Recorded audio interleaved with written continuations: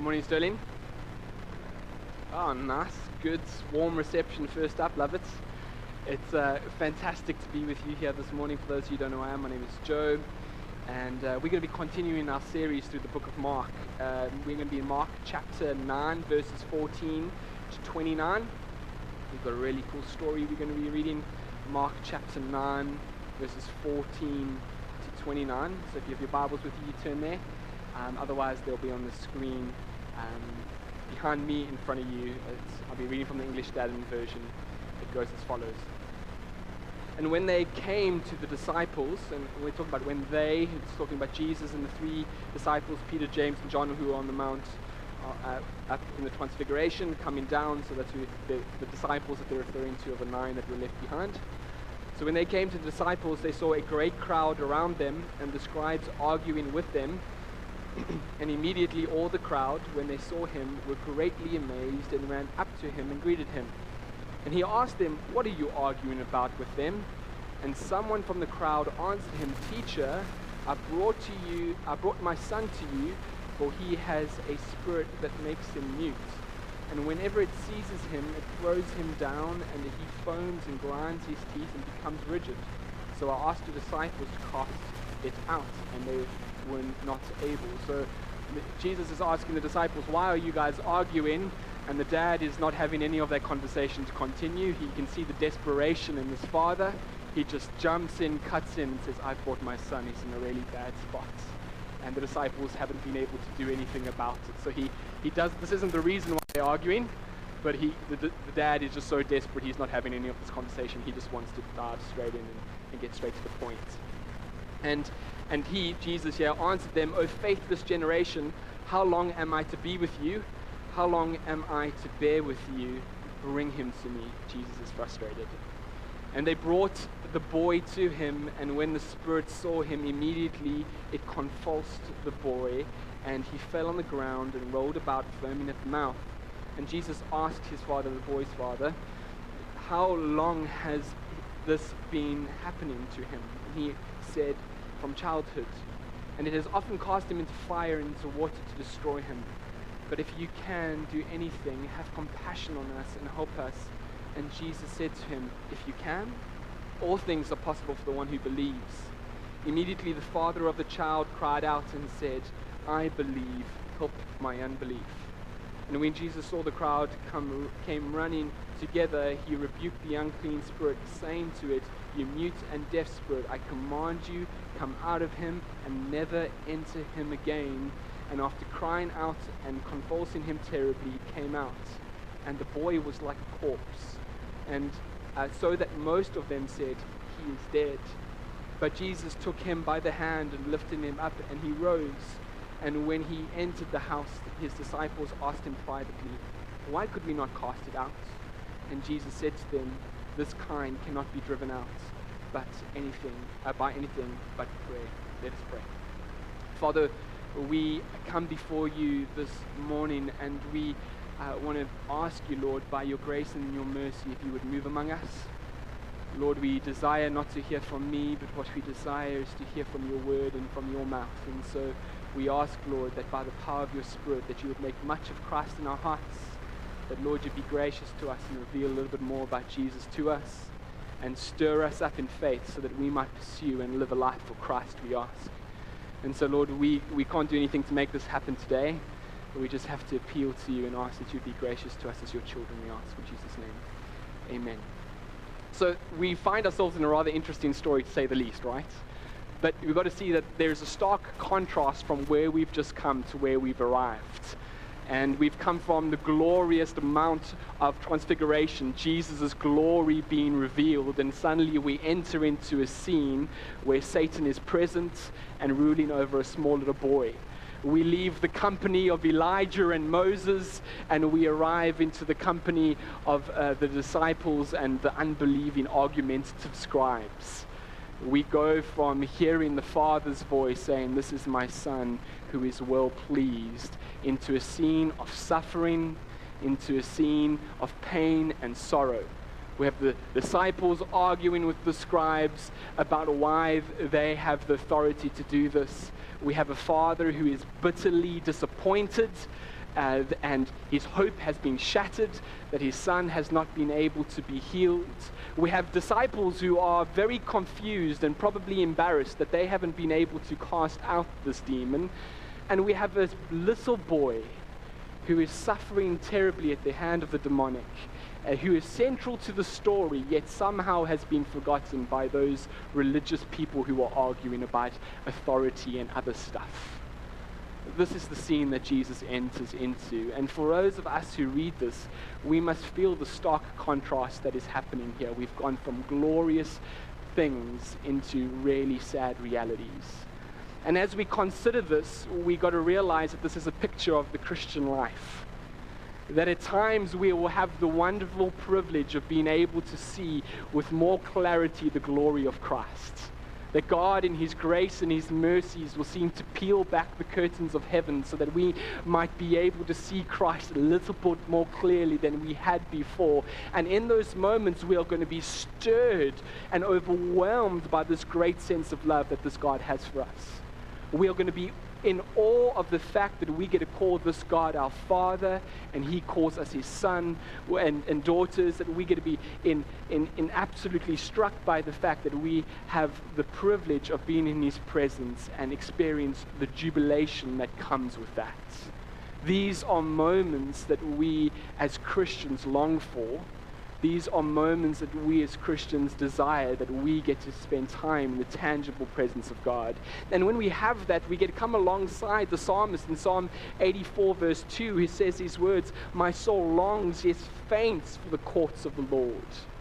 And when he graciously gives us these moments, we get to say, like he does a little bit later in that same psalm, for one day in your courts is better than 1,000 elsewhere. Why? Because in your presence is the fullness of joy. We get to long for these moments. This is what we desire. This is what the soul of a Christian needs. It needs the presence of God. And I've got to ask you this morning, do you desire that?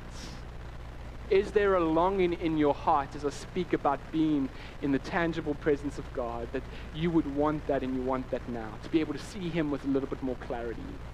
And some of you might answer, well, Joe, actually, I don't want, if I have to check my heart, I don't have that desire in me, but I want it. And while that is certainly not ideal, it's not a bad place to be in. And if you're going, I don't have that, but I want to have a desire for more of him, we get to come to God and ask him to please place that desire in us. Go to him and say, Lord, I need this desire in me. Please give it to me. And for those of you who are going, yes, I want that. I want to have that presence. I have that desire in me. I want to see him with a little bit more clarity. The way we are able to get these experiences is by coming to God in prayer and asking that he gives it to us. Church, these glorious moments that we talk about aren't things that we are able to conjure up ourselves. There's no formula that I can give you this morning, a 5-step plan to experience in the presence of God more fully, and he will give it to you. There isn't those 5-step plan that can guarantee that for you this morning. It is something that we have to come to God and ask him that he would graciously give more of himself to us. Now, in the Christian church, we have tried in the past to imitate these things. We try to make it happen through production and entertainment and excitement. And we hope that those excitements and those emotional feelings that we have would bring in and usher in the presence of God, but rather they don't, because God has to graciously give it to us, not that we can make it happen. And these moments of exuberation and joy that we can get from excitement and production are poor substitutes for the presence of God. They will not satisfy, they will not give us what our soul needs, because our soul does not need excitement. What our soul needs is God, more of him. And those moments that are exciting, we can't truly come around and say, well, that day was better than 1,000 elsewhere, because the world can offer those excitement moments. But the true presence of God is something that we have to long for and also ask him to give. But we have this wonderful hope that he's a loving Father, and when we desire and ask for him, that he will not withhold himself from us. So we come with an expectation, as we've been asking this morning in our songs, Lord, come and be among us. But I say all of that because while those moments will happen to us, And I hope they do, and I hope we come with a longing in our hearts as a body and corporately, but also as individuals. You'll have these moments in your own personal time with the Lord. You can get them there as well. That when we do have these moments, we must not be shocked and caught off by the fact that as we leave this wonderful place in the presence of God, as we head out to the week, that we will be faced with trials and with suffering. That the Christian walk is ultimately going to lead us into moments of difficulty. That we will face practical challenges in our lives. And I know that sometimes it's caught me off guard when I've had these wonderful moments where God has graciously shown me more of Christ, that I think I'm going to be in this spot forever. And then moments later, I find myself in trial and wonder, how did I get from here to here? And then I start to question in my heart, has God abandoned me? Have I done something wrong to chase away the presence of God? But what this text shows us from the experience of the disciples and of Jesus is that we can go from moments of glory, and in an instant, in a day, we can be in a really difficult scene. And that should not catch us off guard as believers. But what these moments of glory and these moments of seeing God more clearly and being in His presence more clearly, what it does is that it strengthens us. It encourages us. It helps us to have a clearer perspective of what is valuable and what is not. That we are able to see, as we see Christ, that He is our treasure, that He is the thing that we value, and the things of the world aren't nearly as important as we once thought they were. There's a clarity of focus that comes for a Christian in this moment. There is an overwhelming sense of He loves me and He is with me and He is for me, rather than as we enter into trials that where is God? These moments strengthen us for those situations. Does that make sense? It gives us faith to be able to live out those difficult moments that we need to get through. Faith is required for the practical challenges of life. Hear me here. Faith is required for the practical challenges that we face in life. And it's something that disciples seem to lack, don't they? When we get down here and we see that Jesus arrives into this text, and these disciples have failed in casting this the demon out of this little boy, and they're arguing with the scribes. They're probably arguing about what authority do you have to perform these things or to do these things. The scribes questioned Jesus' authority to do this. They were certainly questioning the disciples' authority to do this. And the disciples were going, no, we've got the authority to do this. Let me show you. We'll cast out this demon. And that kind of falls flat on the head, doesn't it? Remember in Jesus when the paralytic comes down through the roof, and he forgives him of his sins, and the scribes and the Pharisees say to him, on what authority do you think you get to do this? And Jesus says, well, let me show you what authority I have. Get up and walk. It proves the authority he has. And so the disciples' authority is being questioned here by the scribes, and then it isn't backed up by the miracle. It's a bit of an awkward situation that they find themselves in. But why weren't the disciples able to cast out this demon? Why weren't they able to do so? Because it should be surprising to us as we read it that they weren't able to do it, and it certainly was surprising to the disciples that they weren't able to do it, because in the past they've been able to cast out demons. We see this in Mark chapter 6 verse 13. It says, and they cast out many demons and anointed with oil those who were sick and healed them. They've had success in the past. This isn't their first rodeo, and there's 9 of them. They've each been able to do this in the past. They have done this, so why couldn't they do it this particular case? Well, I think the text shows us at least 2 reasons, and the first is this. We see it in verse 29, that Jesus seems to say that this is a different kind of demon. This demon is driven out by prayer, and so it seems to suggest to us, and it shouldn't surprise us, that the demonic vary in power, that there are some who are stronger than others. And this one is particularly stronger maybe than the ones that they faced off in the past. We even see that this demon responds differently than to the other demons in the presence of Christ. So far in the Gospel of Mark, we've seen that when Jesus is there and the demonic is present, they seem to cry out, you are holy, the Holy One of God, and like fall at his feet and in a sense beg for mercy. But when Jesus enters into this scene, the demonic see him, and what does this demon do? It violently attacks the little boy like he's going to give it his last best shot before he knows the ultimate outcome of what's going to happen. There is a nastiness, and of course there's a nastiness to all of them, but there's a nastiness to this demon in that every time this little boy is around water and fire, he tries to cast him into it. It's an awful state that we find ourselves in. But Jesus seems to say here that this needs a strong faith for this demon to be driven out. And that is what the second thing is. It seems that what the disciples lack. Jesus says to actually everyone, not just the disciples, he says it to the scribes as well and to the Father, "O faithless generation, oh, you lack faith. You don't have a strong enough faith here." The disciples lack the faith to be able to perform this miracle. But why? Why did they lack faith? They had done it before. They've had the faith in the past. Why have they lacked faith? Well, it's difficult to say, but I think it's this. I think that the disciples in this moment have not fallen back onto faith and trusting in God, but rather what they have done is that they've fallen back onto experience. That Jesus is not there. This father brings the little boy saying, "I've brought it to Jesus. Where's Jesus? I want him to heal my boy." You go, "Well, no, Jesus and some of the chosen few have gone up the mountain, but don't worry, we've got this. We've done this before.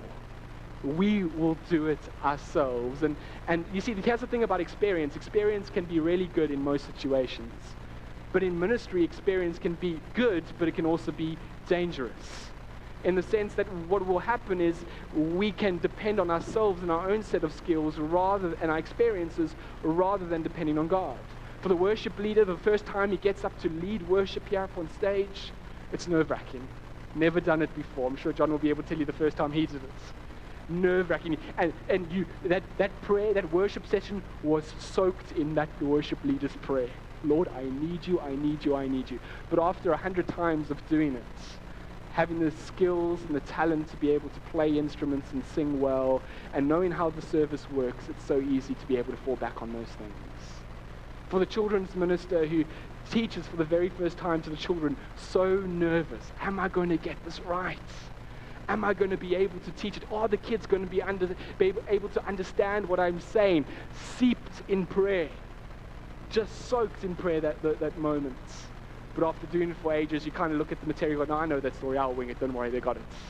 Because you know you can teach, depending on your own skill rather than on God. And so for the preacher is able to stand up and knows how to prepare a sermon, knows the theology, knows the illustrations, knows how to communicate and put it into practice. The danger is that you're able to stand up from this pulpit and teach from your own experience and your own strength rather than from God. And I feel that the disciples have fallen into this trap. That they have not fallen onto their knees in prayer, but rather that they have fallen on their own experience to make it through. And as a result, they fail. And they learn a harsh lesson, don't they? A much needed lesson, but a real humiliating one to go through. They learn the lesson of John 15, verse 5, that says, "I am," Jesus talking here, he says, "I am the vine, you are the branches. Whoever abides in me and I in him, he it is that bears much fruit. Apart from me, you can do nothing." Apart from me, you can do nothing. That's what they learn. And sometimes we hear it. We hear truths being spoken. This kind of a truth that you need to depend on God and not yourself. If you've been in church for any period of time, you've heard it. But it is only through experience that it really sinks from the head through the heart. I remember when I was 15 years old, I did my second youth talk that I'd ever done before. The first one had gone relatively well. I thought God was in it. And I got the opportunity to do number 2. And the youth pastor came to me with the topic and said, "Joe, I'd love you to preach on this." And I said, his name was Dylan Oldham. I said, "Dill, don't worry, I've got a topic. God's speaking to me." And I got this topic. I put it all together. I practiced it. I ran through it. It was slick. It was good. And I got up and I preached it, or taught it. And those 15 minutes that I taught for, it bombed badly. Oh, I can't even tell you what my third one was. But I can tell you what number 2 was. Because number 2 was one of the most humiliating moments of my life. There's sometimes as preachers, when we finish preaching, we want to do this. We want to hide behind the pulpit and wait for all of you to leave. And it was one of those moments, but it was a youth talk, so there was only one of these. You can't really do that. And it was one of those moments in my life that has still, as I thought about it this week, preparing for the sermon, that just scared my heart. It was a lesson that I remembered and will remember for the rest of my life, that in my own strength I fail. But when God works, things happen. And I want to encourage us this morning that as we consider the practical challenges of your life, that what is required is faith. You can do it in your own strength, but if you want to bear fruit that's going to be lasting and is going to bear the glory for Christ, it's not something that you can do yourself, but depend rather on God. And some of you are experienced, you are skilled, you are good. But friends, when we are strong, we find strength in God. But actually, when we depend on our own strength, we are weak. Depend on Him. But the disciples aren't the only ones who lack faith in the story, are they? We've already spoken, or the scribes themselves, they lack faith. They don't believe in Jesus at all. But what I want to focus on this morning is the Father. And what we see inside this Father is the mixture of faith and unbelief. We see it in our text in verse 21 to 29, and Jesus asked his father, or asked the father of the boy, how long has this been happening to him? And he said, from childhood. And it has often cast him into fire and into water to destroy him.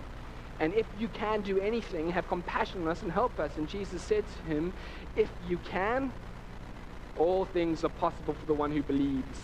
Immediately the father of the child cries out and said, I believe, help my unbelief. Aren't those comforting words to some of us this morning? I believe, help my unbelief. I'm sure many of us can identify with that feeling of believing but yet doubting. And may I say that is for most Christians, that is a state that we struggle with. The few Christians don't struggle with the tension of unbelief and faith. Few Christians don't struggle with hope and fear, but most of us have that tension inside of us as we wrestle for that. And now, one day there will be a time where doubt and fear will no longer be a part of the Christian experience, and that's when we reach glory. But until then, this is going to be a tension that is inside of us. Our understanding of God and our love for Him and our humility is often defective and mangled with sin. But what are we meant to do with this kind of weak faith? This faith that is weak and doesn't seem to have much strength behind it. The answer to this is simple. We are to use it. We are to be like this Father, and ultimately we are to use it. If you wait for your faith to be perfect, great, and powerful, you'll never use it. But rather we are to take the weak faith that we have, and we are to use it in moments. And when we do use our weak faith, even then strength is applied to that faith. Because when we trust Him with the little bit that we've got and He comes through for us, our faith is strengthened. It gets stronger and stronger and stronger. But what are we meant to do with that doubt that's within us? That doubt that seems to be waging war within us. What are we meant to do with that? Well, we are to resist it and pray against it. Why I'll say that the average Christian struggles with doubt, Jesus doesn't seem in this text to allow it to stay there, does He? He sees the Father's weak faith, but He also points out his doubt. Jesus challenges it. No, you need to deal with it. And Christian, while we struggle with doubt, there is no need for us to leave it there, but rather we need to overcome that doubt. We need to resist against it. And how do we do that? We spend time in this Word. The doubts that you have, go to Scriptures, find the answers.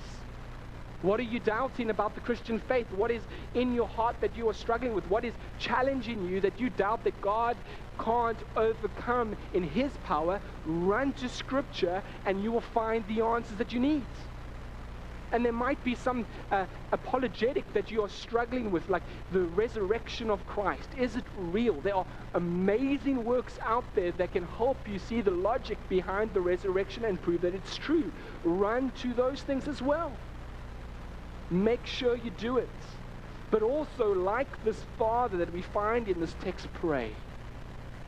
Run to Jesus and tell Him you're struggling. I believe, but help my unbelief. Sometimes, I don't know if you are like this as well, that when I struggle with stuff, I try to conceal it within my heart, ignore it because then I pretend it's not there, and maybe God won't see it either. But Jesus just sees straight through that. He points us out. He knows what you're struggling with. Tell him and ask for the help that you need. Lord, I'm doubting that you can help me. Help me to believe that you can. Help me to trust you. Help me for more faith in this area. Strengthen my faith, I pray. Go and do that. But what struck me about this father's faith is that it's gotten weaker the longer he spends time around the religious. That he's arrived at the scene and he's asked for Jesus to cast out this demon, and the scribes are there. And the scribes are probably spewing falsehood about Christ. We see all the way back in Mark chapter 13, verse 22, what they say about Jesus is they say, oh, Jesus, you have a demon in you. Beelzebub, you've got him in you. That's how you're achieving this. So here comes this dad going, I want Jesus to cast out my demon. You can just hear the scribes saying, no, you don't want to do that because he actually has a demon within him. And there's a bit of doubt that creeps in. And then the disciples say, don't worry, we've got this. We are the disciples of Jesus. We've done this before. And they go ahead and do it. And what do? They fail. And this poor father, I feel sorry for him a little. His little bit of faith that he has is weakened drastically. And I'm challenged by this as a Christian to know that my failings as a believer in Christ, my faithlessness and my lack of faith in God in moments that are difficult, cause others to doubt the person of Jesus. That when I struggle and do things that I should not do, others look at that and go, is Jesus really real? Because if the pastor can't do it, then the pastor acts like that. I'm challenged by that. Now don't hear me wrong. The Father is still held accountable for his own lack of faith. You see that? Jesus doesn't let him off the hook. Jesus doesn't say, oh, shame, poor you, the others have led you to this because of their lack of faithfulness. No, he is challenged to deal with his lack of faith because it's his and his responsibility. And those of you who might be questioning whether or not Christianity is real and whether Jesus is who he claims he is based on Christians, may I encourage you this morning to not look at the sinful Christian for your answers, but rather to look to Scripture and the perfect Christ. Judge Jesus based on Jesus, not those who follow him. But Christians, while we might not like the fact that our actions cause others to view Christ in a certain way, we can't run from the fact that we carry the name of Jesus with us. We see this in 2 Corinthians 5 verse 15. It says we are the aroma of Christ to God among those who are being saved and among those who are perishing. Later, 5 verses later in 2 Corinthians 5 verse 20, he says, therefore we are ambassadors for Christ. As though God were making an appeal through us, we beg you on behalf of Christ to be reconciled to him. Whether we like it or not, our actions help people put a perception of who Christ is, either for the good or for the bad. Now, as Christians, what that means for us is that we need to be people who live wholly for Jesus. We live a life of faithfulness to him. We are brazen in our pursuit after God's commands and obeying his word. We do not care what the world thinks of us when we are living for Christ, but when we start to live for ourselves, we need to worry. We need to be concerned that our sinful actions and things that we do, our folly and the stupid things that we tend to end up doing has something to do with the perception of what people view Christ. We need to be aware of that. And what we need to do is we need to ask daily for God's help. Say, Lord, I know how wicked I am. I know how sinful I am. Would you help me? We pray for the power of the Holy Spirit to indwell in us and that we might have, to be able to live in step with the Spirit, that we might have the fruit of the Spirit and that the Spirit would quicken our sanctification so that we might become more and more like Jesus quicker. But what we see here is that we need strong faith. We need strong faith to be able to do that. So how do we gain strong faith? Well, it seems that it comes through prayer. The conversation between Jesus and the disciples, he drives home this lesson of what has happened. They ask him, why couldn't we cast out this demon? And he says this can come only out by prayer. By prayer. And prayer is what we need in order to strengthen our faith. It is through prayer that we get to enjoy the union that we have with Jesus. It is through prayer that we get to grow in our love and understanding of the Father's love for us. It's through prayer that we get to procure the Holy Spirit within our hearts. It's through prayer that we are able to have the Holy Spirit guide us and lead us and strengthen us and encourage us. It is through prayer that we are able to take our big challenges, those practical challenges that we face, and lay it at the feet of God. It's through prayer that we are able to experience an inward peace that comes with knowing that He is with us and for us. It is through prayer that our faith is strengthened. And we need to pray. How's your praying going? Are you praying? Do you take your challenges before God? Because the reality is that there are things that face the Christian that will vary in difficulty. Some will be easy, that will require little prayer, little knowledge, and little wisdom to overcome. But some of the things that we will ultimately face and be challenged with are going to require a history of faithfulness and prayerfulness. That this is something that we've been doing for ages in order for us to be able to have the faith that is required to overcome it. This is something that we need to be doing often. The last thing I want to talk about faith before I move into my final points is this. And I don't want to spend much time on this point, but it says this: faith needs to be instilled at a young age. You see, when we read the story, the most uncomfortable thing about this story is that this is a little boy.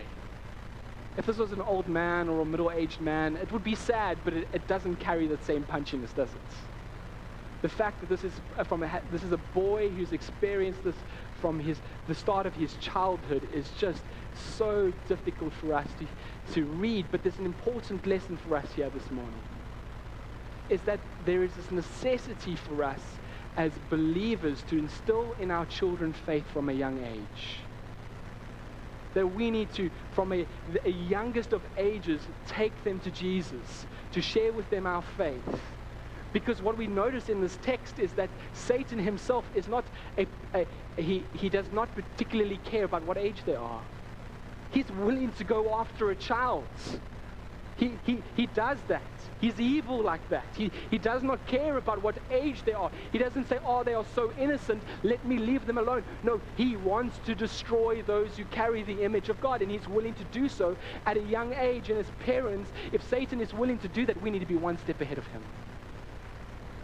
We need to make sure that we are leading our children to Christ, telling them and teaching them about the cross, making sure that they realize that they need salvation through Jesus and Jesus alone, that they need to make this a personal faith of theirs, not just something that mom and dad and we do on a Sunday, but this is something that they need. We need to be teaching them that. And I say that particularly in light of the season that we're in, Christmas. As we say, it's a wonderful time of the year, and it truly is. But may I beg with you as parents, please don't make this about a fat man in a red suit or the elf on the shelf. All those things can be fun. I have nothing against them. But may they not be the reason for the season. May Christ be. What a glorious opportunity that we have with the whole world celebrating it, that we get a point where this is about the Savior of the world.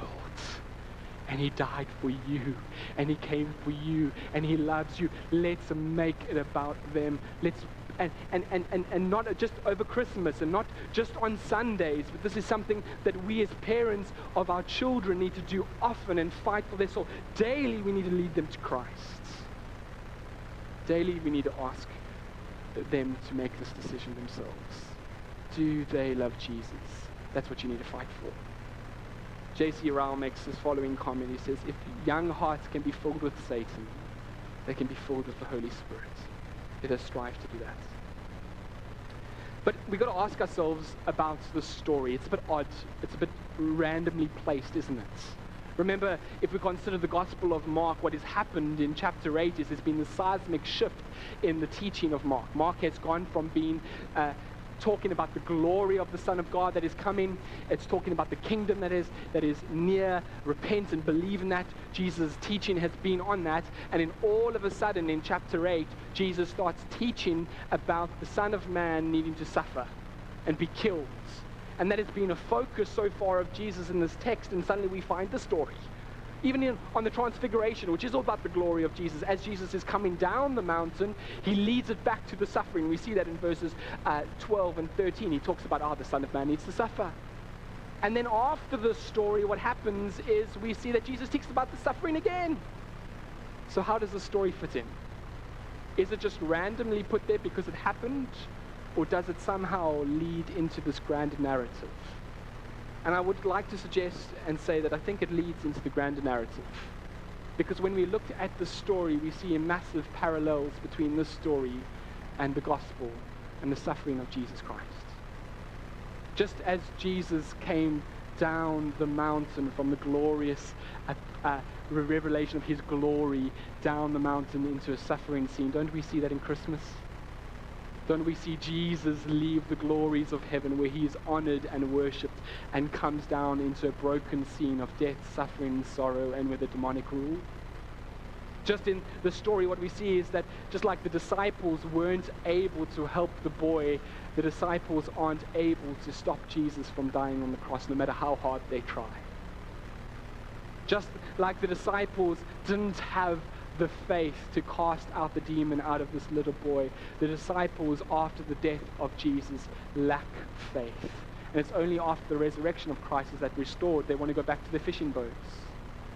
Just like the story as well, when we see that as Jesus approaches the demon and things get worse, it starts to violently shake the boy and throw him onto the ground. And what we see is Jesus will cast the demon out of the boy, but it looks like the boy is dead. It looks like ultimately the demon has won. The crowd says he's like a corpse, he's dead. Well, so in the Gospels, what we see is that when Jesus dies on the cross, it looks like he has lost and that Satan has won. Just like in the story, what we see is that Jesus comes along and takes this lifeless boy and raises him again to life. We see in the story of Jesus that he does not remain dead, but he will rise again to life.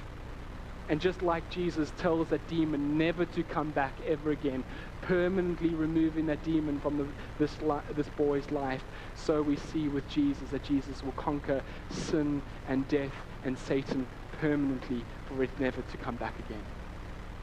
And just like this boy was innocent, the sadness of the story was that he was innocent. So when we look to the cross, what do we see? We see a Savior who is innocent, who did not deserve to die, but died for the sins of the world. And as we hear this story, not only should we be challenged to live a life of faith, but as we hear this story, we are to realize that Jesus suffered for you, that he died on the cross for you, so that you might know him and be set free from your sin. Just as Jesus had compassion on this boy, he had compassion on you. And just like you need faith to cast out the demon, so you need to have faith in Jesus for their salvation in him and him alone. I hope the story leaves you with the desire to have faith, but also that you might be struck by the wonderful love that Jesus has for you. Let us pray. Lord, we are so thankful for this wonderful story. It is incredible as we look to it that we realize that we ourselves have a Savior who has suffered so much, that you would go through all of that for us, that you would die on the cross for us. And I pray, Lord, that you would fix our eyes on that and that we would be able to see with clarity what you have done for us, and then as we do so, that you would stir faith in our hearts. I pray for those, Lord, that don't have much faith in their hearts. Would you stir up by the power of your Holy Spirit, stir up a stronger faith in them so that they might live for your glory more and more and more, we pray. Lord, would you help us to be a people that long for more of your presence and be a people that don't depend on our skill and our abilities, but depend on you. And we want to pray for our children, Lord, and we ask that we would have children from a young age who are able to see with clarity the wonders of the gospel, and that they would see Jesus as their Savior, and they would give their hearts to you from a young age, we pray. In Jesus' name, amen. We're going to respond to what God has said to you this morning by turning our attentions to the screens. Would you please stand, and we're going to sing a song.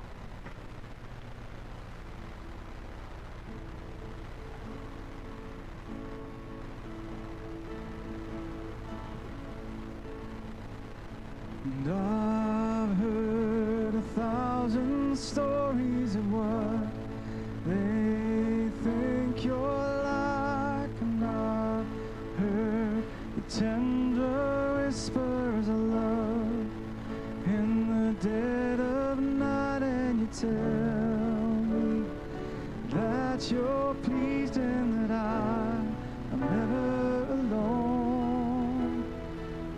You're a good, good Father. It's who you are. It's who you are. It's who you are, and I'm loved by you. It's who I am. It's who I am. It's who I am. And I've seen many searching for answers far and wide, but I know that we're all searching for answers. Only you provide, 'cause you know just what we need before we say a word. You're a good, good Father. It's who you are, who you are, who you are, and I'm loved by you. It's who I am, it's who I am, it's who I am. 'Cause you're perfect in all of your ways. You are perfect in all of your ways. You are perfect in all of your ways to us. 'Cause you're perfect. 'Cause you're perfect in all of your ways. You are perfect in all of your ways. You are perfect in all of your ways to us. Oh, there's a love so undeniable. I can hardly speak. Peace so unexplainable. I can hardly think as you call me. Deeper still as you call me. Deeper still as you call me. Deeper still into love, love. You're a good, good Father. It's who you are. It's who you are. It's who you are, and I'm loved by you. It's who I am. It's who I am. It's who I am. You're a good, good Father. It's who you are. It's who you are. Who you are, and I'm loved by you. It's who I am. It's who I am. It's who I am. Oh, you're perfect in all of your ways. You are perfect in all of your ways. You are perfect in all of your ways to us. 'Cause you're perfect in all of your ways. You are perfect in all of your ways. You are perfect in all of your ways to us. Yes, Lord. 'Cause you are perfect in all of your ways.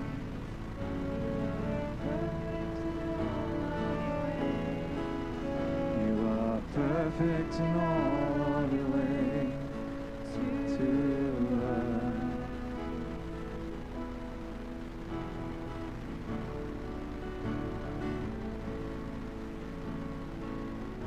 Father, thank you that we can come to you this morning as your children. And Lord, we know that you are able to hold us in your hand and strengthen us when we need it, Lord. And faith is in different places in this room this morning. But wherever it's at, Lord, we ask you to strengthen us. Increase our faith, Father. May we be strong in you in the challenges we have to face. And we're grateful, Lord, to know that your presence and your power is always with us. You are with us, Lord. And would you use our lives to bring glory to your name? Help us to overcome the things in front of us, that you will get glory. In Jesus' name, amen. Church, that's the end of the service. We're going to, I think, not have coffee under the tent. That's another new thing because of where things are at. We'd love for you to still hang around a little bit and chat to each other, but there won't be coffee for the next while, and we'll see you again next week. Have a good Sunday.